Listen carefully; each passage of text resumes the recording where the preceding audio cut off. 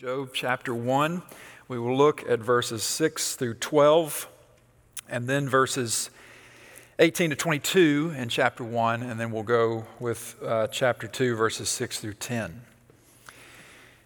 Now there was a day when the sons of God came to present themselves before the Lord, and Satan also came among them.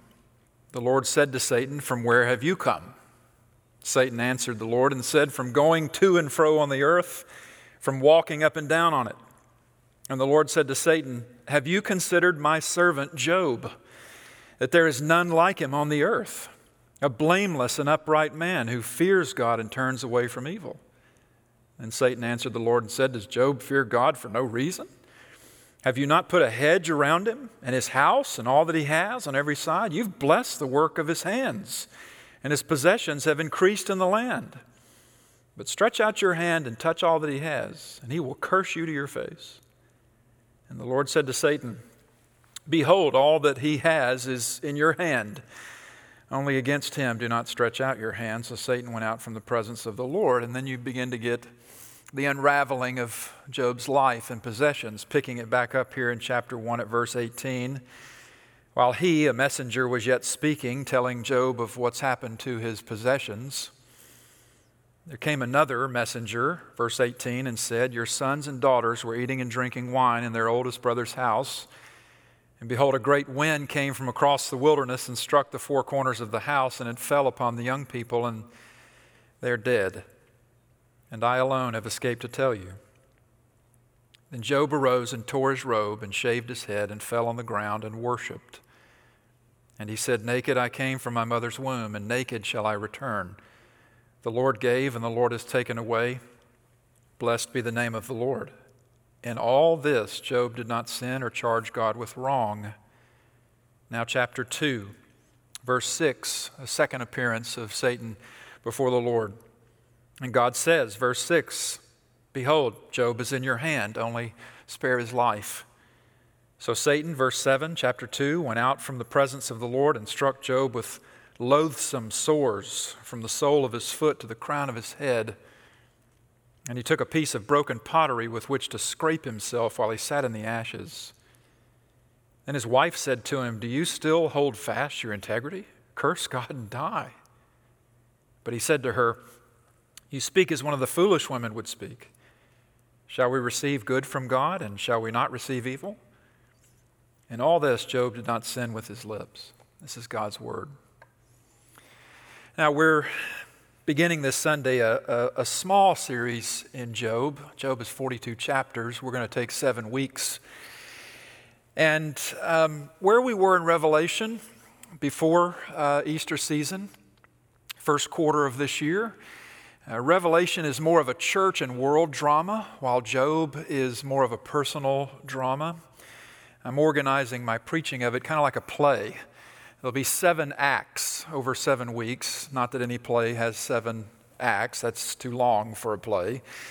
But each act in a play is a collection of scenes that together tell a story. And the story Job tells is a faith story. It's not a suffering story. It's a story about faith that involves suffering. And the story of Job, simply put, is this, and I'll repeat this a number of times as we go through this series. The story of Job is this, if you want it in a sentence. Can a person continue to trust God when every benefit for doing so seems gone? This is Job. Can we continue to trust God? Present active tense. Is faith this one-time moment back in the past when you walked an aisle and you prayed a prayer with somebody whose name you can't remember? Is it something that happened to you at a camp? Those are the initiating points. That's the beginning of the walk with the Lord. But ongoing faith, is ongoing faith possible when every benefit, every human benefit for trusting God seems to be stripped away? This is Job. Now there are 7 main voices in Job. There's God's voice. There's Satan's voice, there's Job's voice, there's then the 3 friends and plus 1. I'm not overlooking Job's wife, but the 7 main voices that take up most of the narrative are those. And so each week what we're going to do is we're going to take it Act 1 through Act 7. And we're going to put various scenes from Job into each Act 1 per Sunday. And that'll take us to the end of May. So today is Act 1, chapters 1 and 2, as I read them here. You know, I mentioned how before Easter season we spent first quarter of this year in Revelation. And the resounding message that you get out of Revelation is, "Come, Lord Jesus." It's an echo of Psalm 95. "Oh, come, let us worship the Lord." And the centuries of worship bring us to this place at the end of days when we say, "Come, Lord Jesus."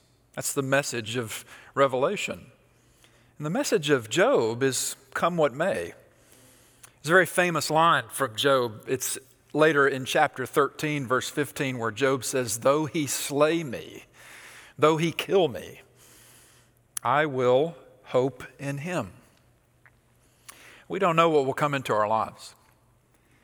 And so our faith, a walk with the Lord over the years that you know the Lord, our faith doesn't just need content, what to believe, how to obey.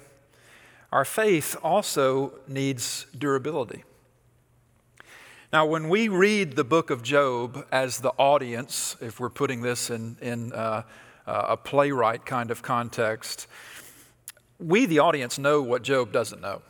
Job doesn't know God put all his chips, as it were, on Job's durability, that even when every self-interested reason for trusting God gets yanked away from Job, Job is still going to be there, worshiping the Lord, which is precisely what Satan challenges God on. Job will punt his faith if you, God, allow me, Satan, to open a can on him.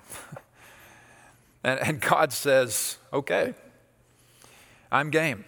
Do it. Let's see what happens." And God and Satan's interaction is one matter among others raised by this book where we're left with more questions than answers. We'll see that as we go through, but Job doesn't know what's behind the scenes. And even if he did know what's behind the scenes, it would be no less agonizing for him in experience. We'll see it in chapters 7, chapter 9, chapter 10. Job will say, "I loathe my life." Incredible anguish due to suffering, the loss of just about everything except his wife and his breath. That's about all he's left with. And let's make no jokes about Mrs. Job, his wife.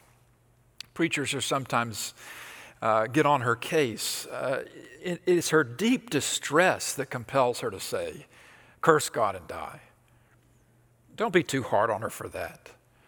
She doesn't have the loathsome sores, as the text vividly puts it, that Job has, but her heart is just as crushed as his is. And she does what Satan says anyone would do.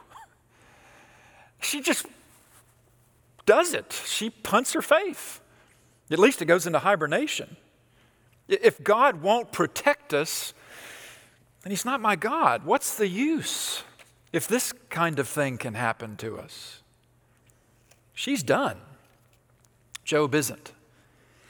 He isn't done with God. So he fights his wife. Says to her in verse 10 of chapter 2, "You speak as one of the foolish women would speak." He fights her and he shouts at God some too.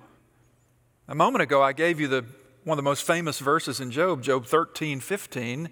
"Though he slay me, I will hope in him," but I only gave you half the verse.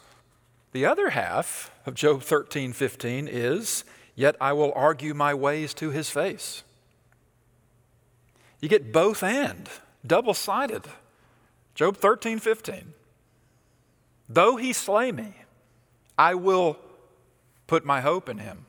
I will keep my hope in him. I will hope in him, yet I will argue my ways to his face." One of the things I hope we accomplish in going through this series, as any series I've done through the years here at First Event on suffering, we've looked at lament psalms, we've looked at lamentations, now we're looking at Job, we've intersected with the subject of suffering in a variety of places. It really needs to be it's a perennial subject in the church. I try annually to come at this experience that we all have of suffering and show us what the Scriptures have to say, because it's the common denominator. We're all going through something. If you haven't gone through it yet, you will. If you aren't going through it now, it's coming later. If you've already been through it, you still have the memories fresh and the pains and the scars from it. But I hope one of the things you see in 13:15, which we'll come back to, Job 13:15 in a later message, where he says that I'm going to do both. I'm going to hope in the Lord, and I'm going to argue my ways to his face. I'm going to tell him how upsetting this is and frustrating this is. I hope you realize it's not unbelief that shouts its pain and frustration to God. It's belief that does that. Unbelief shouts at blind fate and bad luck. But belief takes our pain, not just our joys and our gratitudes, but our pain and our sense of forsakenness and abandonment to God, and says, God, what gives? How long? We ask why questions, and we ask how long questions, and when, and what, and wherefore, and all of it gets jumbled together sometimes, but that's what belief does. Belief works through these things. Job doesn't know why what's going on is, but he does know to take it all to God.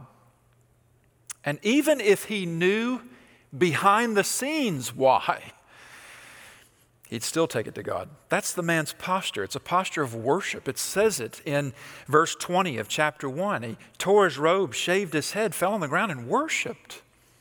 Worship is a response we give to God, come what may. And Job does. He doesn't let his circumstances lead him to the sin of unbelief. We get this a couple of times at the end of chapter 1, verse 22, and the end of chapter 10, chapter 2, verse 10. Chapter 1, verse 22, chapter 2, verse 10. You get the same reference to this. In all his ways, Job didn't sin. He didn't sin or charge God with wrong. Verse 22 of chapter 1, verse 10 of chapter 2. In all this, Job did not sin with his lips. What's the sin? Contextually, it's unbelief. The thing that Satan wants to accomplish in Job is to get him to not believe anymore. As Satan put it back in chapter 1, verse 11, he'll curse you to your face, God. This doesn't happen. Job will say, and this is skipping ahead to another famous passage, this is in chapter 19, we'll come back to this as well, but I want to read it to you this morning. In fact, it's already been in our service when the Boers were doing music for us, and the call to worship in Job 19, verses 25 to 27. But I want you to listen to the both and in this as well. Chapter 19, verse 25, for I know that my Redeemer lives, and at last he will stand upon the earth. And after my skin has been thus destroyed, yet in my flesh I shall see God, whom I shall see for myself, and my eyes shall behold, and not another. My heart faints within me. Hear the both and. Last line in verse 27, my heart faints within me. Verse 25, I know my Redeemer lives, but my heart still faints within me. This is the dual reality that we see in this book. It feels a little bit like what we saw in Revelation. In that Revelation gives us what faith looks like as the end days dawn on a fallen world. Faith is groaning. It's fainting because of intensifying evil. And so the faithful say, come, Lord Jesus. But Job's come what may faith, it happens at the beginning of a fallen world. Job is ancient. Where he's placed in the Bible doesn't lay this out chronologically. It's thought that Job lived as far back as before the Genesis flood. Now, we don't know that for sure, but there's no mention of Israel in his book. There's no mention of covenant. There's no mention of law. So it's plausible that he lived way back, even in the period where Genesis 4 says that people began to call upon the name of the Lord. Job is about faith that calls upon the name of the Lord through incredible personal suffering and pain. Job is not about suffering in the abstract. It's about faith in God while suffering. The only one who can do anything about our pain and suffering is God, and that makes the book strangely comforting. Job gets his worst, capital W worst. Every time I say worst now, think of it in capital W terms. Not all caps, the way my dad used to send his emails, but the worst, capital W. Job gets his worst. And I titled this Act 1, Job's Worst, capital W. And I get worst with a capital W from a minister down in Birmingham named Cameron Cole. He wrote a book called Therefore I Have Hope. It's subtitled 12 Truths That Comfort, Sustain, and Redeem in Tragedy. The tragedy that befell Cameron Cole and his wife is their 3-year-old son died one night in his sleep. They awaken the next morning to go in and get their little boy, and they find him dead in his little toddler bed. It's an awful, awful thing to have to live through. And a few years after that experience, Cameron Cole takes his readers into his worst, as he calls it throughout the book, capital W. And let me just give you a little flavor of how he writes. When your worst, capital W, first strikes, people huddle around you. People constantly come in and out of your home. You're invited to dinner or to social gatherings. After a few months or weeks, though, the rush of people fades. People return to their normal lives. They do not ask as often about how you're doing. Whether it is real or not, you start to feel left behind. You wake up in sorrow each day and feel as if people no longer notice. They've forgotten. As the distance of time increases between the present day and your worst in the past, you feel more and more alone. This is particularly true many years after your worst, capital W, worst. Because your tragedy has come to represent such an integral part of your story. You feel as if a person cannot understand you unless they know you lost a child or a parent or a spouse, or that you experienced some trauma in your life.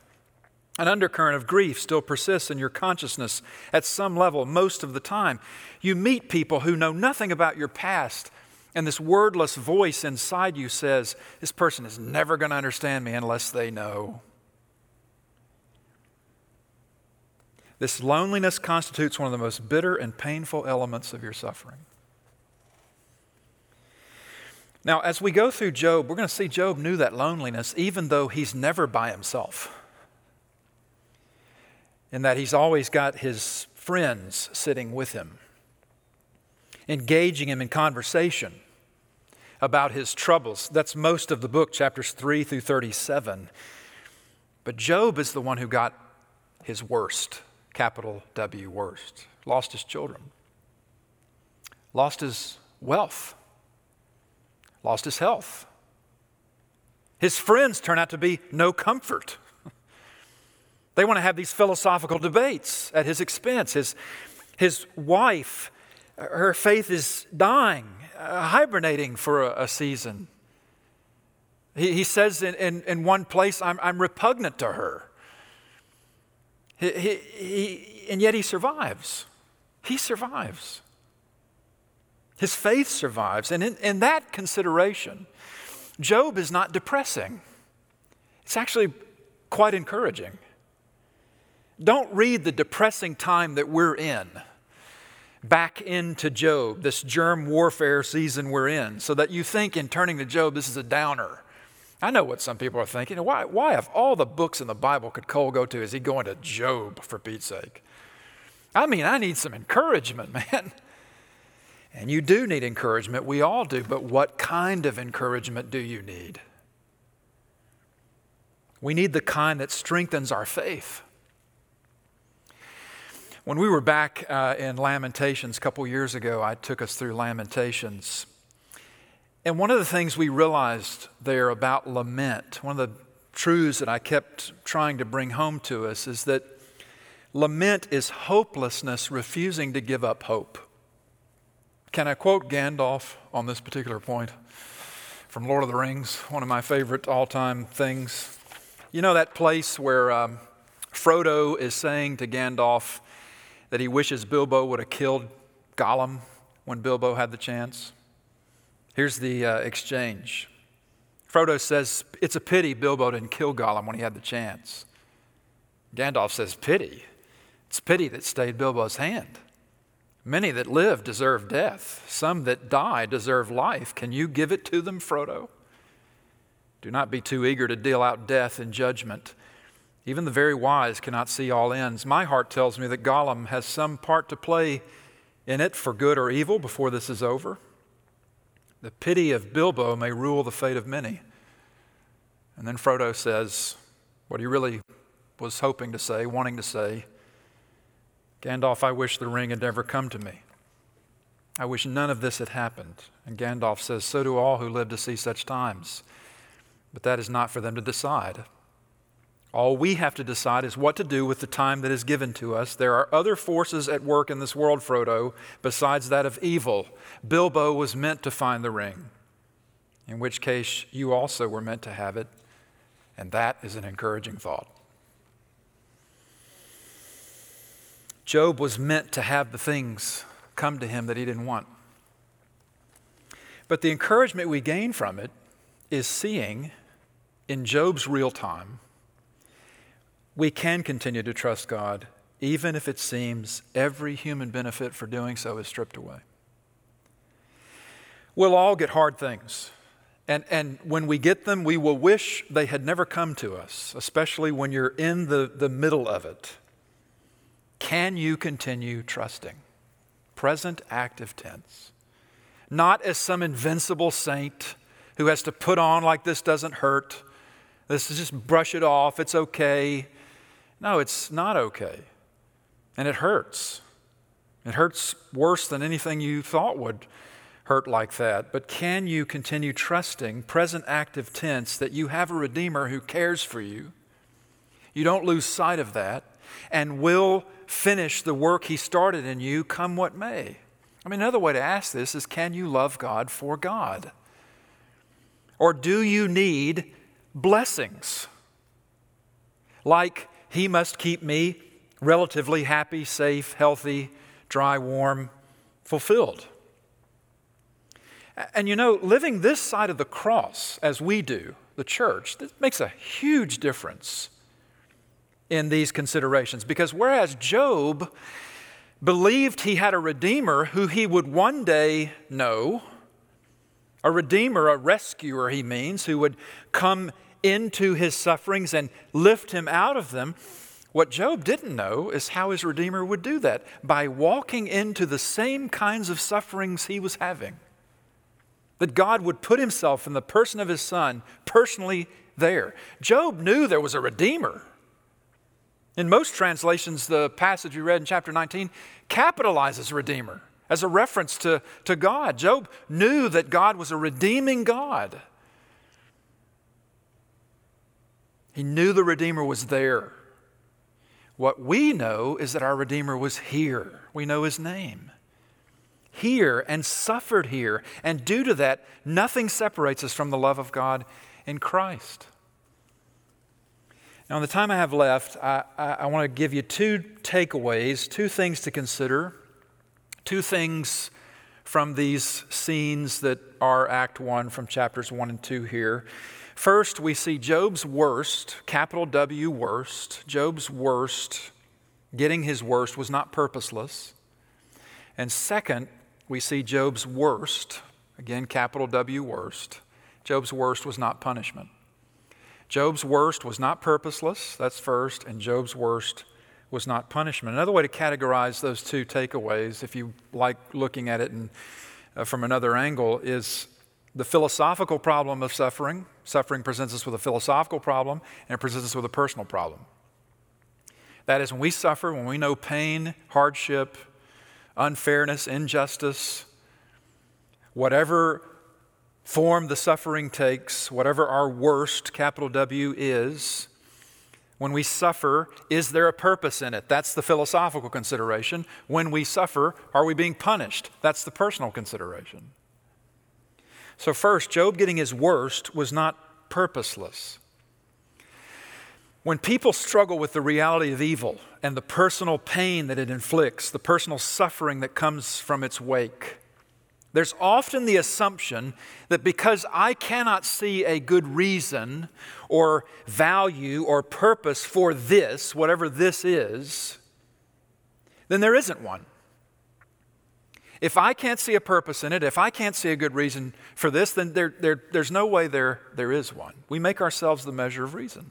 It's very natural for us to do this. It's even understandable why we think this. Because I cannot see a good reason or purpose for this problem, this pain, this suffering, then one must not exist. It's easy for us to go into that mode, but a more modest position, a more faithful position, a more worshipful position, in fact, the position that worshipers of the Lord Jesus Christ end up having to take, is if God is there, if this is true, if God is there, and He's all-knowing and all-powerful and all-seeing and has all of time and human existence before Him, then it could very well be, I have to stay open to the idea that it could very well be He has purposes for things happening that I don't know and cannot know. Job will repeatedly ask God, repeatedly, for a reason of why all this has happened to him. Why have I lost my holdings? Why have I lost my children? Why do I have these loathsome sores and my health is in atrophy? Explain it to me. Many times he'll say it throughout his laments, and God never does. And you say, well, that's not very emotionally satisfying. And I agree, it's not. But one of the measures of growth in durability in Christ is that we come to realize that we are not owed emotional satisfaction.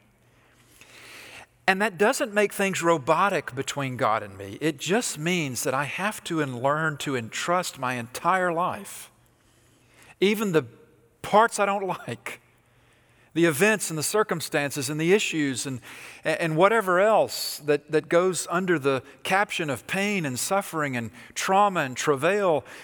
I have to learn to entrust to God my entire life, even as I argue things with Him. Chapter 13, verse 15. I have to entrust to God that there are reasons and purposes on the grander scale of reality that He sees and knows that I either cannot understand or simply cannot know. Only one of us in this relationship can be God. And by the way, this is nothing you say to people in the middle of their pain. Don't tell people when they're really hurting what I'm telling you right now. I'm giving you the philosophical angle.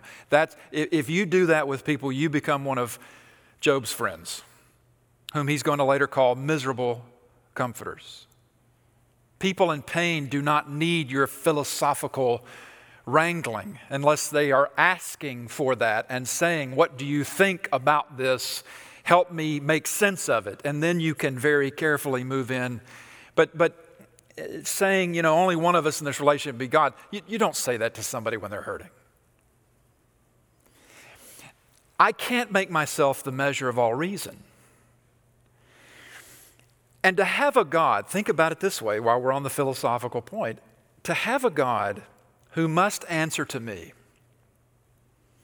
to have a God who can never contradict me, can never disappoint me, is to have a God of my own making. And that's not a God I have to submit to in ongoing trust. It's not a God I'm going to worship, respond to, come what may.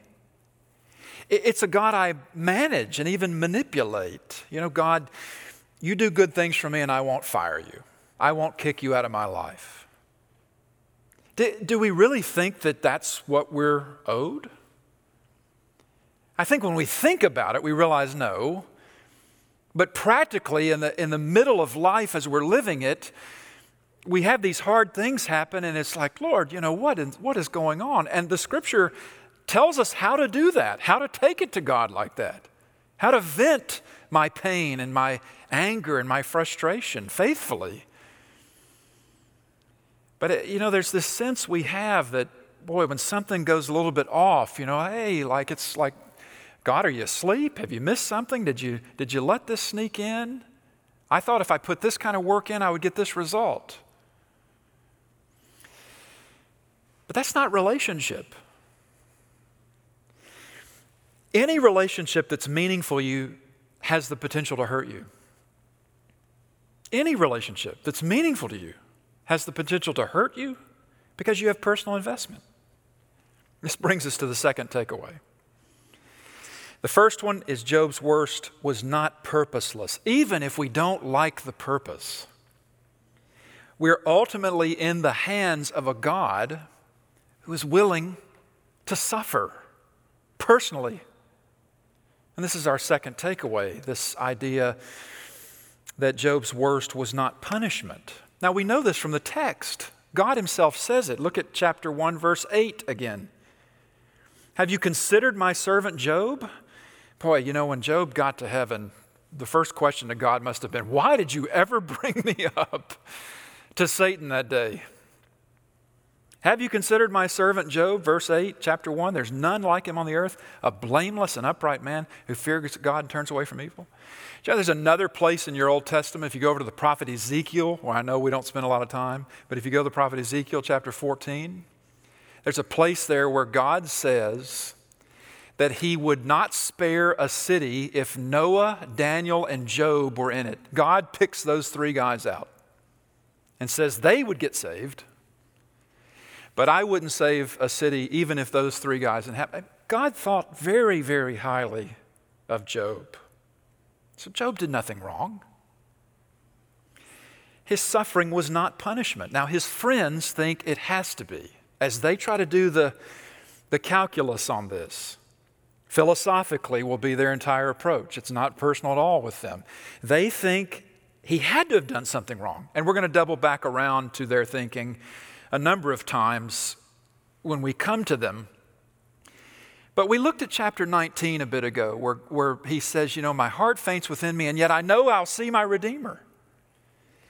And we looked at that, and I mentioned that living on this side of the cross versus the side of the cross Job's on, the cross having yet to happen, Job had it harder living that side of the cross of Christ, because all Job had was the sense of and the hope of a future Redeemer, a rescuer to lift him out of his suffering, bless him again. We have that Redeemer, this side of the cross. One who has blessed us exponentially beyond what we could have asked for or thought of ourselves. And so no matter what comes into our lives, he has remained for us just because he entered our suffering personally. Name another theistic religion whose God does that. Enters personal suffering personally. That doesn't mean Christian faith has an answer for everything. We don't, but we have powerful resources for suffering. Such that if you want to know even greater loneliness, it's lonely to suffer, but if you want to know even greater loneliness, intersect with suffering and then abandon God because of it. Say basically, God, I can't believe you'd let this happen to me. You never realize the power of the resources if you say, because this is happening, God's unworthy of my allegiance, my trust. We actually have it better than Job, because the gospel Christ preaches to us is a better word than Job knew. God would enter human suffering himself, enter the very worst of it. What's the very worst of human suffering? To be denied justice. That's the very worst experience of human suffering, outside of physical agony, is to be denied justice, particularly when you're an innocent. And Jesus would be treated as if he was guilty of every failure, every negligence, every horror in and against people there is. Jesus, Christ, had all of that flung at him, walked that gauntlet, and got to the other end. Walked out of a tomb, And because he did, we personally have it better than Job in that we know something about punishment that Job didn't. Job will think he's being punished. He will cry out, "Why are you doing this to me? What wrong have I committed? How have I bothered you, God, that you would treat me this way?" But what we know this side of the cross is that our punishment has been taken for us. Job's not even being disciplined. There's a difference between discipline and punishment. We'll get more into that next week. Job is being an example. He's not being made an example of. If, that's punitive. If you made an example of me before the class or the team, you would be, humiliating me. The example of Job is to every power. He said, "Well, this gets beyond where I know. I understand that. But somehow in the cosmic array of everything that's opposed to God, Job is an example to every power of darkness that exists, every agent of unbelief, physical and spiritual, that God will accomplish his work in his people. And that God calls out of fallen humanity people for himself who will trust him, come what may, even if every benefit for doing so is stripped away. Sometimes preachers will say, "Hey, it likely won't ever get this bad for you or me. It won't get Jobish for us." And law of averages being what it is, that's probably true, but that's also a pointless point. I mean, so what if it doesn't get as Job bad for you or me? It's not saying anything. The point is not comparison between your experience and his. The point is, will you keep your faith? Keep your trust, keep your hope, keep your love for God when your self-interest isn't being rewarded, when the benefits aren't there, when there's too much of what you don't like and seemingly too little of what you do. Put another way, when the bottom drops out, what is there underneath? I follow an author named Rod Dreher, lives down in Louisiana, journalist for many years, written a number of books. I've read a handful of them. He maintains a website. And he ran last Friday an article on his website in which he shared from his email bag, how people were experiencing this time of isolation and fear. And one of his writers was a Christian from Colorado who was going through a particularly hard financial crunch in this, was watching his income significantly drop and very worried about what it means. Listen to this guy's perspective, because it's true to life for more people than we think. He writes to Rod Dreher, "I'm writing to you from Littleton, Colorado." He credits Rod with helping form his thinking on a lot of matters of faith intersecting with life. But then he says, "However, in the last month or so, I have bristled at you and your writings covering the virus." Because Rod Dreher's been saying to a mostly conservative audience, "Hey, we need to take this seriously. Stop calling this a hoax. Stop saying that doctors don't agree, and so therefore, if CNN says something that it's fake news, stop doing that." He's saying that to conservatives. And so this guy says, "Hey, I don't like that you're doing that." And he says, "I consider myself rational. My college major was biology. My wife is a physician assistant and my brother a doctor. Yet I found myself rebelling at everything that is standing in the way of things returning to normal." Listen to this confessional, how honest this guy is. "My faith, which should be sustaining me, is in tatters because things are not normal. I've lived a very comfortable suburban life and have become accustomed to making plans and having a pretty good idea of how things will go. I've always thought Christ is sufficient, and if push came to shove, I'd be able to persevere.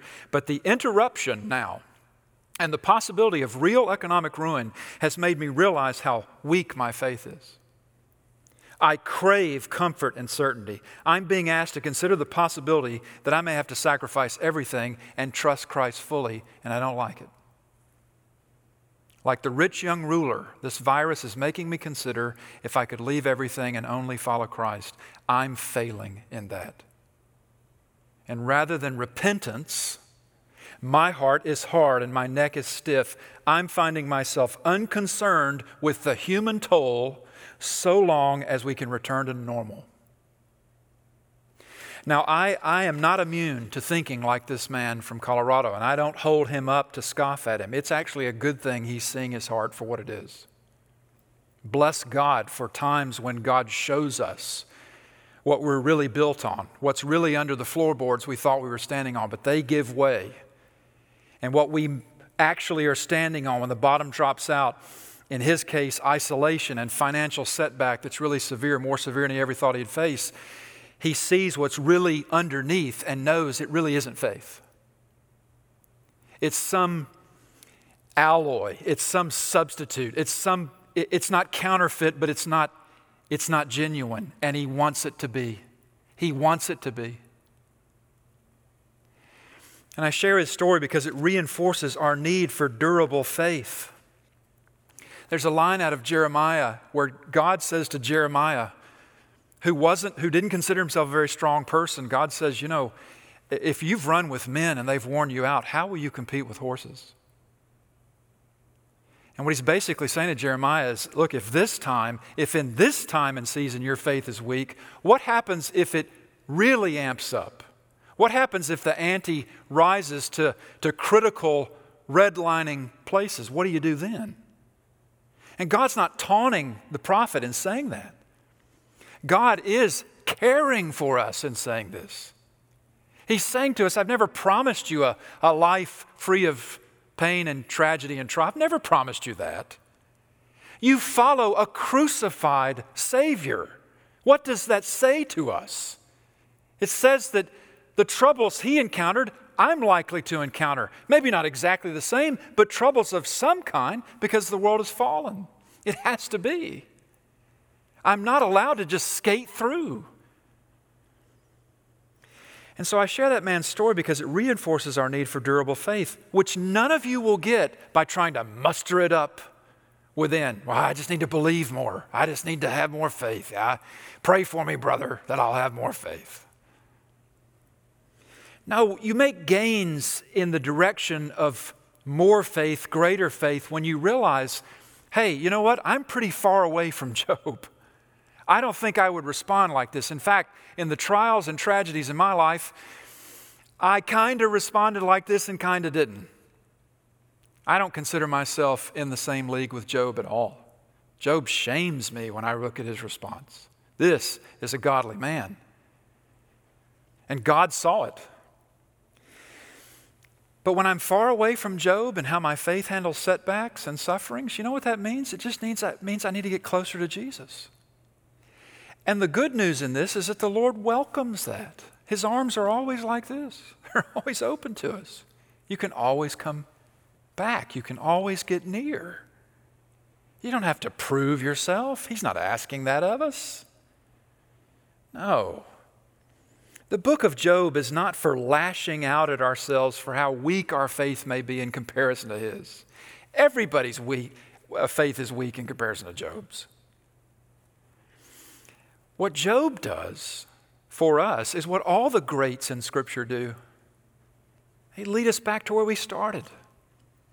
To faith, confidence in the demonstrated goodness of our Savior who was durable for us because God knew we couldn't be, and yet is cultivating the same durability in us. Come what may. Pray with me. Father, we're grateful for Job and for his ongoing witness and testimony, even before the cross, to an understanding that the reality of the cross would come. He didn't know how. He didn't know the means. But he had an inkling. He had a suspicion. He realized in some way, shape, or form that the only way we could find a hope and a meaning in the sufferings we incur here is if God suffered and suffered on our behalf. And that's exactly what you've done in your Son. Lord, help us. We know our faith is weak. We know it's not where we want it to be, but don't let us just settle into that and act like, okay, that's just how it's going to be. Aggravate us in that, irritate us in that, not so that we go trying to prove how strong we are in faith, but that we just want to grow. It bothers us to not be near to you. It bothers us to protect this little pet sin over here. It bothers us to listen to ourselves spout off these easygoing resentments and castigations and grudges, and that you would liberate us from that you would show us again that you suffered so that we have life and have it to the full. You've shown us goodness in Christ. We pray that we will not live up to it, but we'll live into it. For that is what you call us to do and be. And we thank you for your servant Job, who had it worse than we did, and not knowing who Jesus Christ is, but knowing who God is.